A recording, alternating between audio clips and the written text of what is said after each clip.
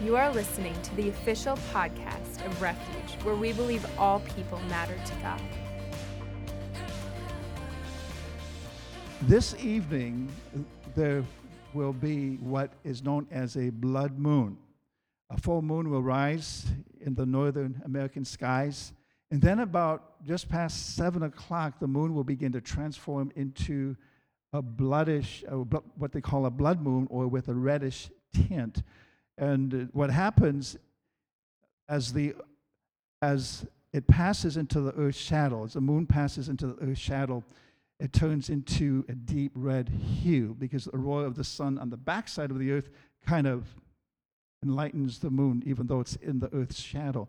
This is known as the blood moon, which is actually the fourth lunar eclipse in the past 2 years, which each of these lunar eclipses have fallen on a Jewish feast day. And in the Jewish calendar, the day begins at 6 o'clock. So this would be the feast day of the Feast of Tabernacles, which is beginning this next week, which is called Sukkot. I don't know if I'm pronouncing that right, but this actually, I just want to share a couple thoughts before we get into our message along these lines. In Acts 2:17, verses 17 through 21, when the Apostle Peter got up on the day of Pentecost, he began to talk about these being the last days. And that was almost 2,000 years ago. So we're in that last days kind of period. But he mentioned in verse 17, and in the last days it shall be, God declares, that I will pour out my spirit upon all flesh. Your sons and your daughters shall prophesy, and your young men shall see visions, and your old men shall dream dreams. Even on my male servants and female servants in those days I will pour out my spirit, and they shall prophesy. And I will show wonders in the heavens above and signs in the earth beneath, blood and fire and vapor of smoke. The sun shall be turned into darkness and the moon to blood before the day of the Lord comes, that great and magnificent day. It shall come to pass that everyone who calls upon the name of the Lord shall be saved. Now what's interesting about this is simply a sign in the heavens of the last days. And you don't have to be around Christianity a whole lot to really see the signs of the times that we're living in what we know as the last days. So how do we respond to that? We need to have a ready heart and prepared to truly follow the Lord with all of our hearts and seek His will and be that witness. Now, this Feast of Tabernacles that the Jews are entering into is actually a reminder to the people of God, a reminder of His provision that they received in the time of the wilderness, and also is to look ahead to the promise of the Messiah coming and setting up His kingdom on this earth. And so I'm excited about what God's doing, and we need to continue to be prayerful as we seek His will, His directives for our life. Amen. As we continue to move forward, as we look at the parables of Jesus, we understand that a parable is a short allegorical story designed to illustrate or teach some truth, some principle, or a moral lesson. They actually convey a meaning indirectly by the use of comparison or analogy. Now, the word parable is interesting because Jesus used parables to make a comparison. And the word parable comes from the compound Greek word parabole, which first part of that is para, meaning close beside, to be close beside, or to be with someone. And the second part of that compound word is balo, which means to cast or to throw. So the meaning of this word actually is a teaching aid cast alongside the truth being taught. It's usually fictitious or even metaphorical, but it's making a comparison. It's comparing one thing with another, and thus it's comparing a spiritual truth with something in the natural that we can understand so we can better relate to it. And so it's a means of figuratively speaking, they often create a greater interest and hunger for those who want to go deeper in their discovery of truth, because sometimes the parable itself would cause confusion to the crowd. They didn't understand what Jesus was trying to get across to them. And so it was in the time that Jesus met with his disciples privately that he would give explanation, because he wasn't about to go deeper with people that didn't want to go deeper with him. The proud and the arrogant, those who criticized Jesus, those who despised him, he wasn't about to give them heaven's download on revelation. But those who earnestly were seeking him, he would give that. And that's the reason for the parables. It helps us to relate spiritual truths in practical application in our lives. In fact, a parable, and I've said this every week, it's an earthly story with a heavenly meaning. Amen? And Jesus said in Matthew 13:34, all things, actually this was said about Jesus, all things Jesus said to the crowds in parables. Indeed, he said nothing to them without a parable. So he used this as a means to communicate truth. In Mark chapter 4, verse 33 and 34, the scripture reads, with many such parables, he spoke the word to them as they were able to hear it. He did not speak to them without a parable, but privately to his own disciples, he explained everything. And so it's important to realize that sometimes we have to be sensitive to be able to share what people can receive, because sometimes people can't take it all in. And so Jesus understood that. Last week, we looked at the parable of the prodigal son. And if you have access to any online device, you can check out our podcast to listen to that message. It's available at no charge. The parable of the talents. You know, as I studied this one, there's a lot of ways to approach it. There's a lot of information. There's a lot of commentaries. Everybody puts their 2 cents in on the parable of the talents. And so I want to take it from a perspective that is more of a kingdom mindset. Because when you look at the context of where this parable is found, it's in the context of where Jesus is making comparisons with his kingdom, what his kingdom is like. And he shared the parable of the virgins. We say that in Matthew 25, verse 1. He talks about the virgins, and he says, this is what the kingdom is like. It's like these 10 virgins that are on their journey. All right? And so we see this. But this parable is really about being faithful and responsible to what has been entrusted to you in life. And I want you to keep that thought in mind.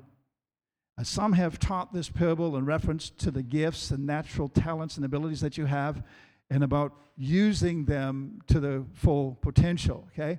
But it's more than just what you've been gifted with. It goes beyond that, and we want to look at that today. And as I said, this chapter, when we looked at Matthew 25, it begins to make comparisons of what the kingdom of heaven is like. In verse 1, it says, and the kingdom of heaven will be like 10 virgins who took their lamps and went to meet the bridegroom. So, again, we understand that it's also in reference to the anticipation of the return of Christ. So this parable in particular is in reference to the last days, or the last time in the earth that we have, in anticipating and waiting for Jesus to return. Now, starting at verse 14, we'll drop down, and if you're in Matthew 25, if you have your Bibles with you, open up. And we'll start reading in verse 14, and I'm reading from the English Standard Version.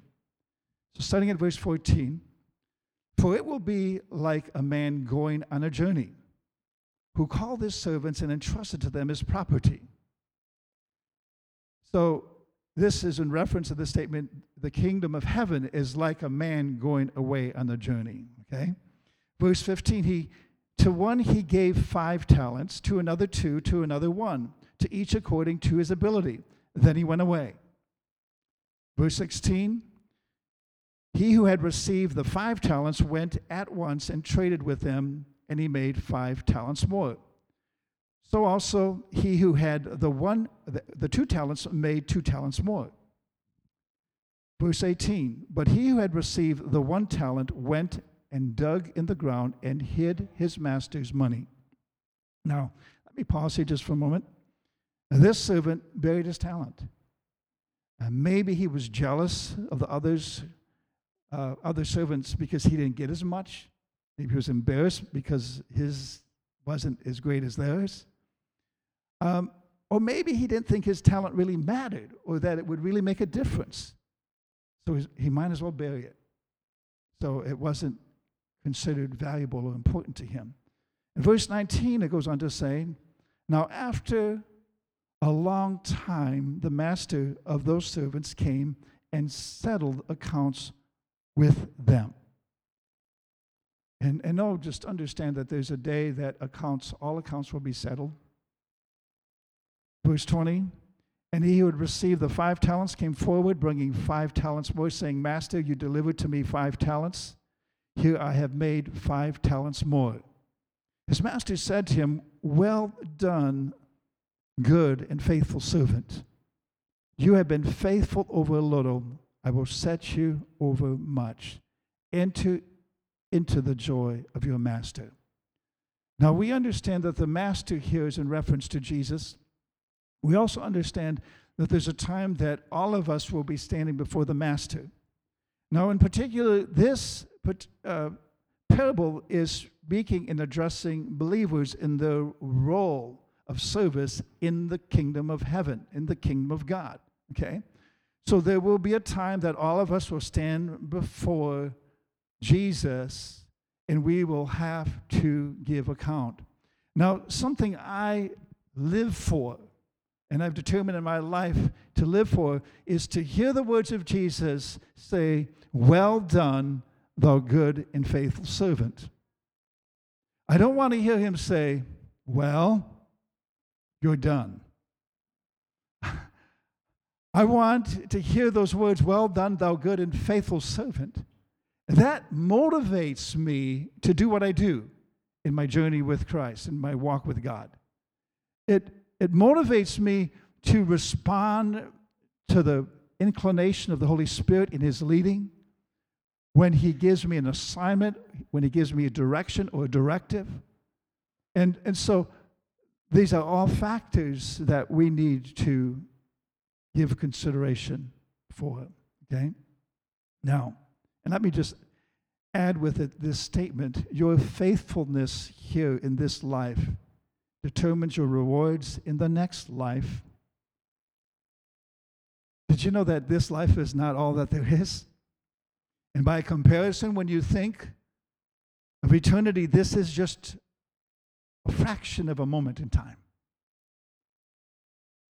Because by comparison, you can't really compare it. Even if you would take a drop of water and compare it to the ocean, eventually, you keep taking a drop out of the ocean, it's going to run dry, but eternity goes on forever and ever. It never ends.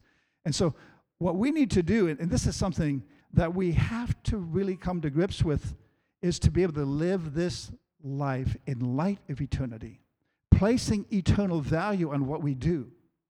Because a lot of things we do, it has no eternal value because you are in this world, in this life, for this time period.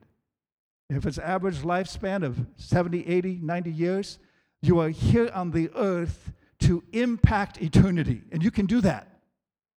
You can do that. You can make an impact that will have an eternal repercussion, okay, and bear eternal fruit. Let's read on in verse 22 here in Matthew 25. And he also, who had the 2 talents, came forward saying, Master, you delivered to me 2 talents. Here I've made 2 talents more. His master said to him, well done, good and faithful servant. You have been faithful over a little. I will set you over much. Enter into the joy of your master. Now, what's interesting here, even though he had less than the first guy, he was faithful with what he had, and so he got the same reward. He was welcomed into the joy of his master to spend his future with him, okay? Matthew 25:24, we come to the third guy. And we're going to talk about the third guy, okay? He also, who had received the 1 talent, came forward saying, Master, I knew you to be a hard man. Now let's pause right there. Now this individual obviously didn't really know the heart of his master. He really may not have had a relationship with him, or he would never have made that statement. God, you're just hard. See, so many people have the wrong concept of the character of our Father God. They see him as unjust, cruel, unfair. That's wrong. And see, the world perceives him as that. See, because even though God is just and a God of judgment, he's first and foremost a God of mercy. And before judgment ever comes, his mercy and love is extended. And you've heard me say it time and time again, and I'll probably say it in the future. If you continue to reject God's mercy and his love, eventually you will face his judgment. So don't wait. Receive his mercy. Receive his love. It has a transforming ability in your life to totally mess with you and change you into something brand new. All right. We're new creatures in Christ. Old things pass away, all things become new. All right. Going on to say, read what this guy is saying. I knew you to be a hard man, reaping where you did not sow, and gathering where you scattered no seed. Verse 25, so I was afraid. So, this man never addressed his fear. He never addressed his fear. His fear kept him from knowing God, kept him from being obedient to be a steward with what God entrusted to him.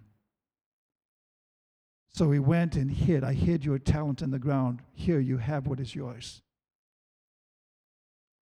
But his master answered him, you wicked and slothful servant. Those are strong words. You knew that I reap where I have not sown and gather where I have scattered no seed. Then you ought to have invested my money with the bankers, and at my coming I would have received what was my own with interest. So take the talent from him and give it to him who has 10 talents. What? That doesn't make sense. 10? 4? This guy has 4? And 1? And you're going to take what that guy has and give it to the one that has the most? That's not fair. But you need to understand the heart of God. God knows a wise investment when he sees one. And yet, you need to understand that when God makes an investment in anyone, he knows the potential of that investment to bring increase. And so if you don't take what he's invested in you and use it, then you are called lazy. And I don't like this word, wicked. Wicked means to be twisted or to be perverted in your way of thinking. Your thoughts and way of thinking and perceptions are not in alignment with God's. They're distorted, okay? Now, verse 29, Jesus follows this parable with this statement. It says, to those who use well, actually, I got to back up. For to everyone who has will more be given, and he will have an abundance. In other words, God will invest more in what is producing because he's a wise investor. Going on in verse 29, but from the one who has not, even what he has will be taken away. And cast, verse 30, the worthless servant into the outer darkness. In that place will be weeping and gnashing of teeth. Now you see, the worthless servant had the ability and the opportunity to be productive, but wasn't. So he lost what his master invested into his life. It was taken from him. In the New Living Translation, verse 29, I want to read that in that particular translation. It says, to those who use well what they are given, even more will be given, and they will have an abundance. But from those who do nothing, even what little they have will be taken away. And see, I think of so many things I could share as we address certain elements, even what we see in our society. When somebody does not have a work ethic, when they just are living and looking for handouts and looking for everybody else to take care of them.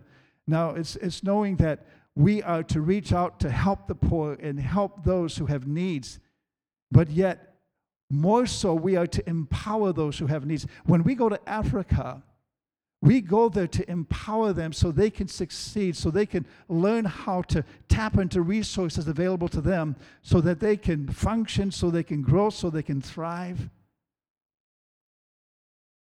Because many times I go there and people are looking, okay, can you do this for me? Can you do this for me? So I've come with what I have. I come to share with you the truth of the word, revelation that is unchanging. God's word that will produce fruit and cause manifestation of his promises and provisions in your life. The word of God works in America. It works in any other part or place on this earth. Okay? All right. Now, but you might say that verse 29, I have struggles with that. It doesn't seem right. But you need to understand what Jesus is really getting to. The core of the issue is, are you being faithful? It's really about faithfulness. And I want to talk a little bit about faithfulness in the next couple of minutes here. Because, and ask yourself this question, am I being a faithful steward of what I have? Am I being faithful with what God's entrusted to me? Or have I buried it? Or have I hidden it? Or have I just tucked it away because I'm afraid I might lose that? Or are you willing to begin to invest what you have in the lives of others and to see it multiply, to see it grow? Because that's what God wants to do with what you have. See, only you can do certain things in this earth. No one else can do what you can do.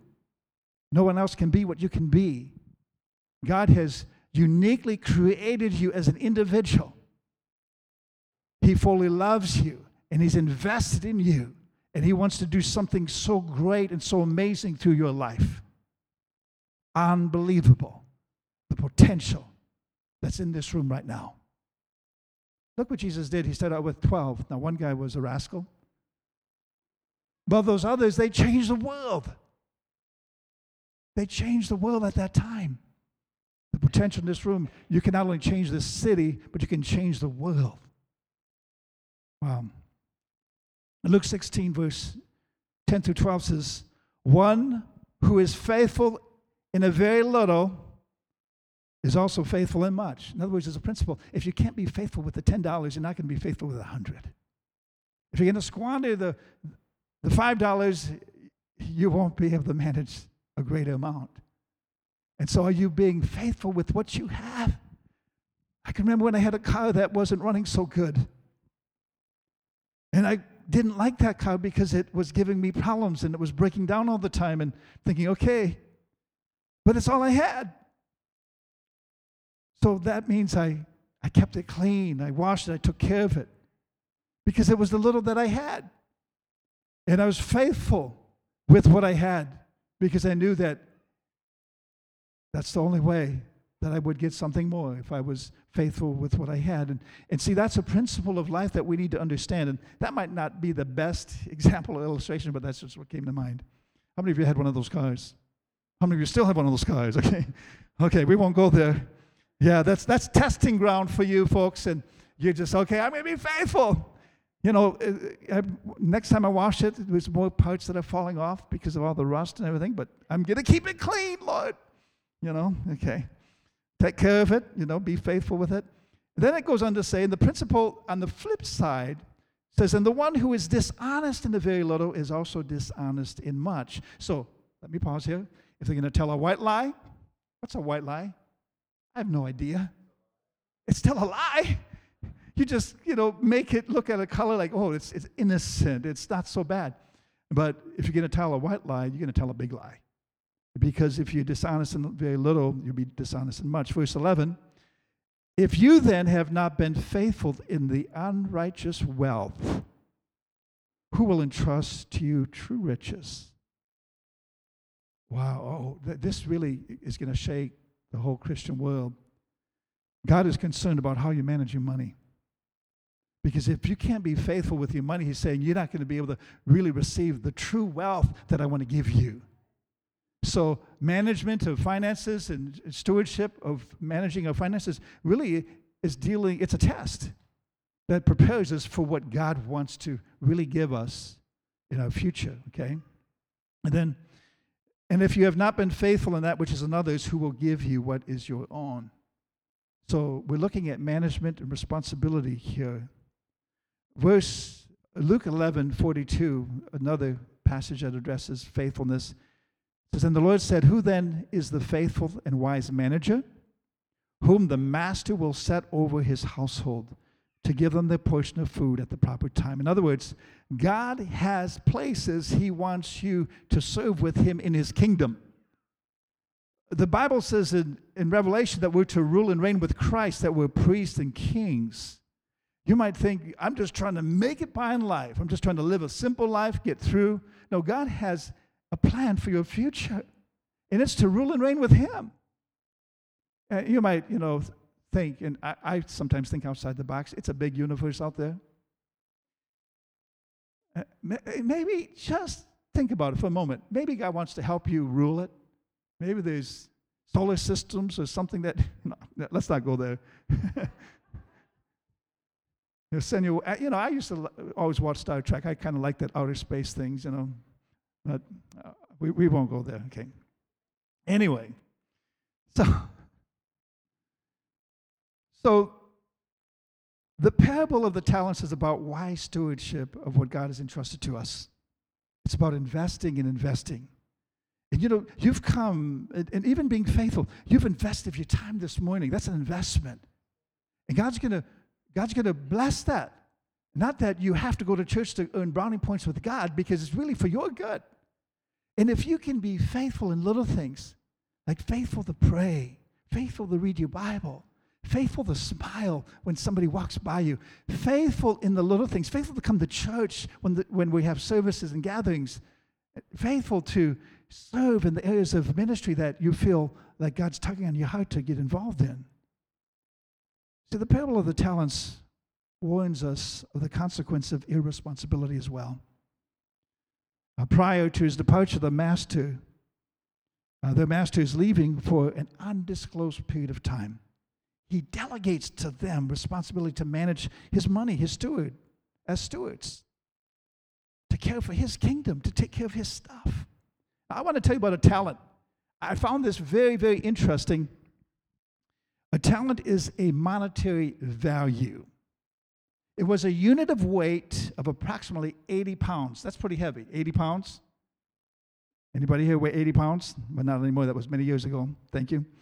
But 80 pounds, and when used as a unit of money, was valued for that weight of silver. It was usually silver as a unit of currency.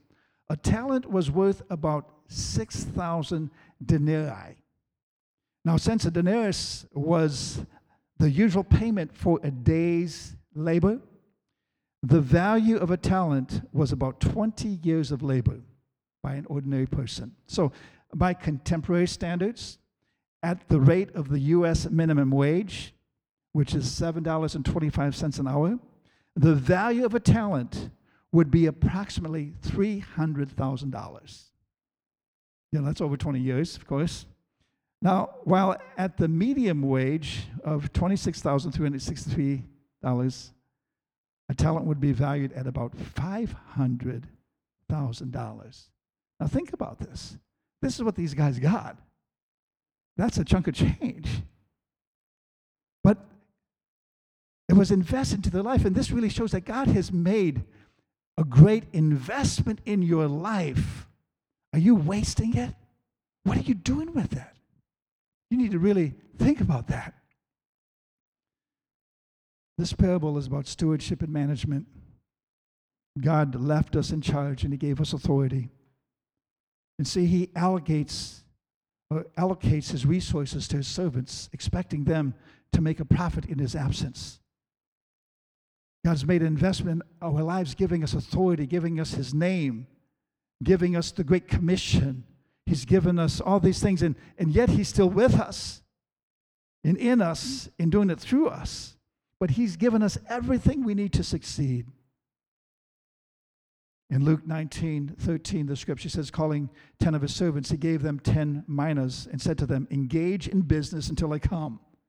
In other words, we need to be engaged in His kingdom business while He's away. And so, now, I want to share with you what we can learn from these parables. And I have, again, 3 points here that we need to really consider this morning. What can we learn from the parable of the talents? First of all, we need to learn faithfulness. And number one, you could write this down, faithfulness is rewarded. So cultivate faithfulness in the little things. Begin to cultivate faithfulness in the little things. Number two, God has ordained that you be fruitful and multiply. He's ordained that. He's ordained that you be fruitful and multiply. In fact, we see that as God's first commandment. He said, be fruitful and multiply, replenish the earth. That's God's word. That's His ordination over our lives. In Ephesians 3:20, we need to see that God is able to do beyond, exceedingly beyond, abundantly beyond what we can pray, ask, or even think.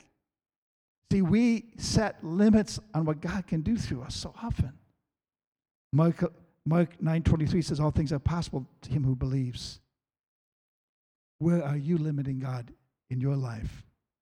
Romans 5:17, the scripture tells us that we're to rule and reign in this life. It says, all who receive God's abundance grace are freely put to right, or put right with Him, will rule in life through Jesus Christ. Actually, that's, I'll read that again. I got that wrong.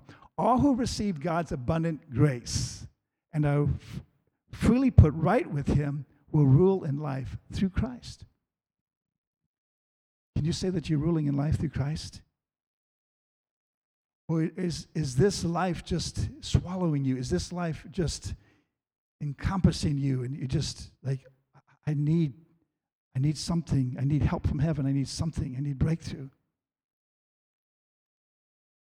I believe God wants to meet you today and help you to see your rightful role as a steward so you can begin to embrace what God has given to you and faithfully use what He's entrusted to you. And then number three, and this is the biggie, we will all give account to what has been entrusted to us. 2 Corinthians 5:10 says, for we must all appear before the judgment seat of Christ, so that each one may receive what is due for what he has done in the body, whether good or evil.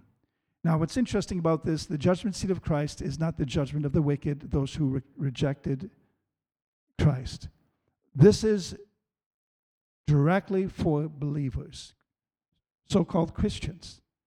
We will stand before the judgment seat of Christ. Now, this judgment is not necessarily going to determine heaven or hell. That's already been settled. The hell issue, that was paid, the price was paid for our sins. But this judgment will determine what rewards you receive and what assignment you will have that will take you into eternity.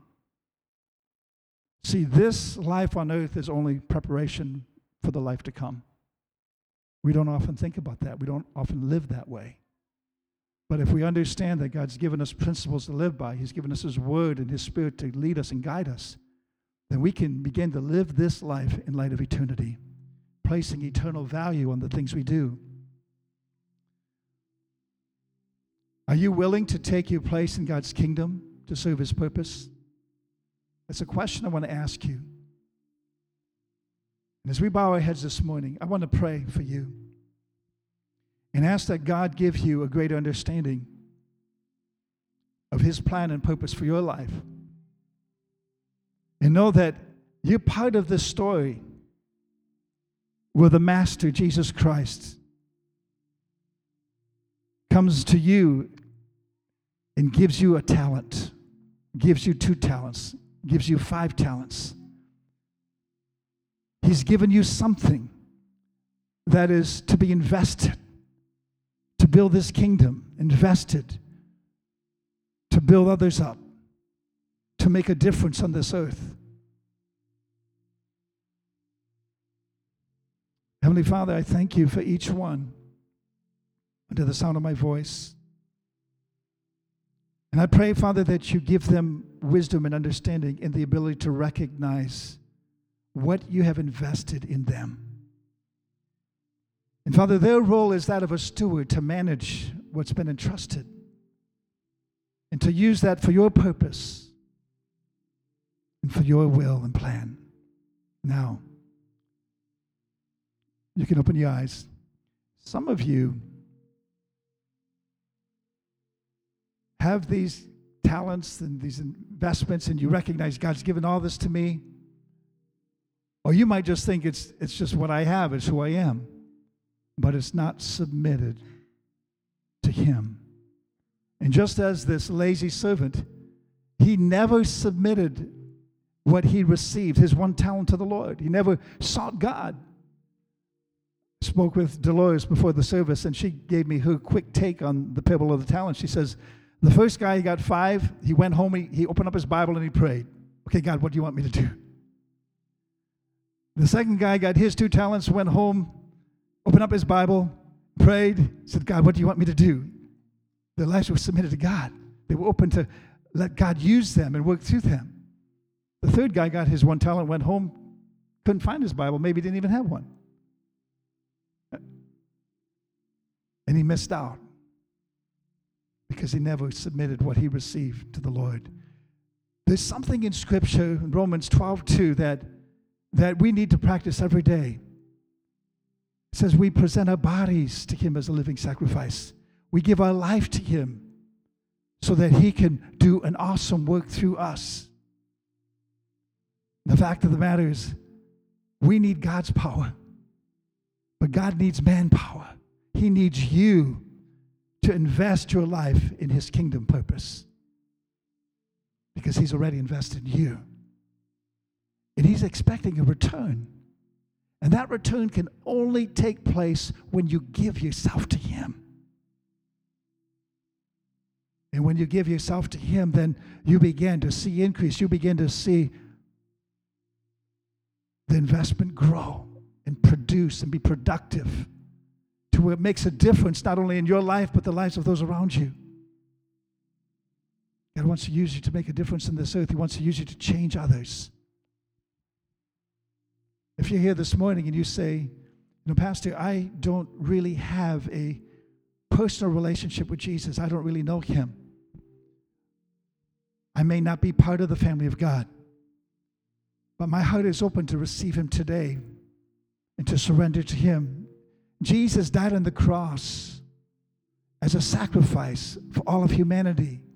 But that sacrifice, which brought redemption and eternal life, must be received as an act of our will as we surrender to Him, as we come to Him. Because He cannot force it on you. But yet you can come and freely receive the gift of eternal life. You can be forgiven of your sins. You can be transformed by His love, by His nature, by His power.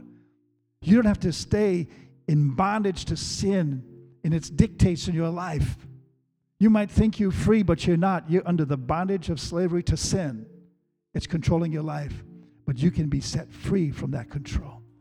Jesus is the only one that can really do that. When you come to Him, when you surrender to Him. Thanks for listening to the Refuge Podcast. For more information about who we are and to listen to more inspirational messages for free, visit us online at wearerefuge.net.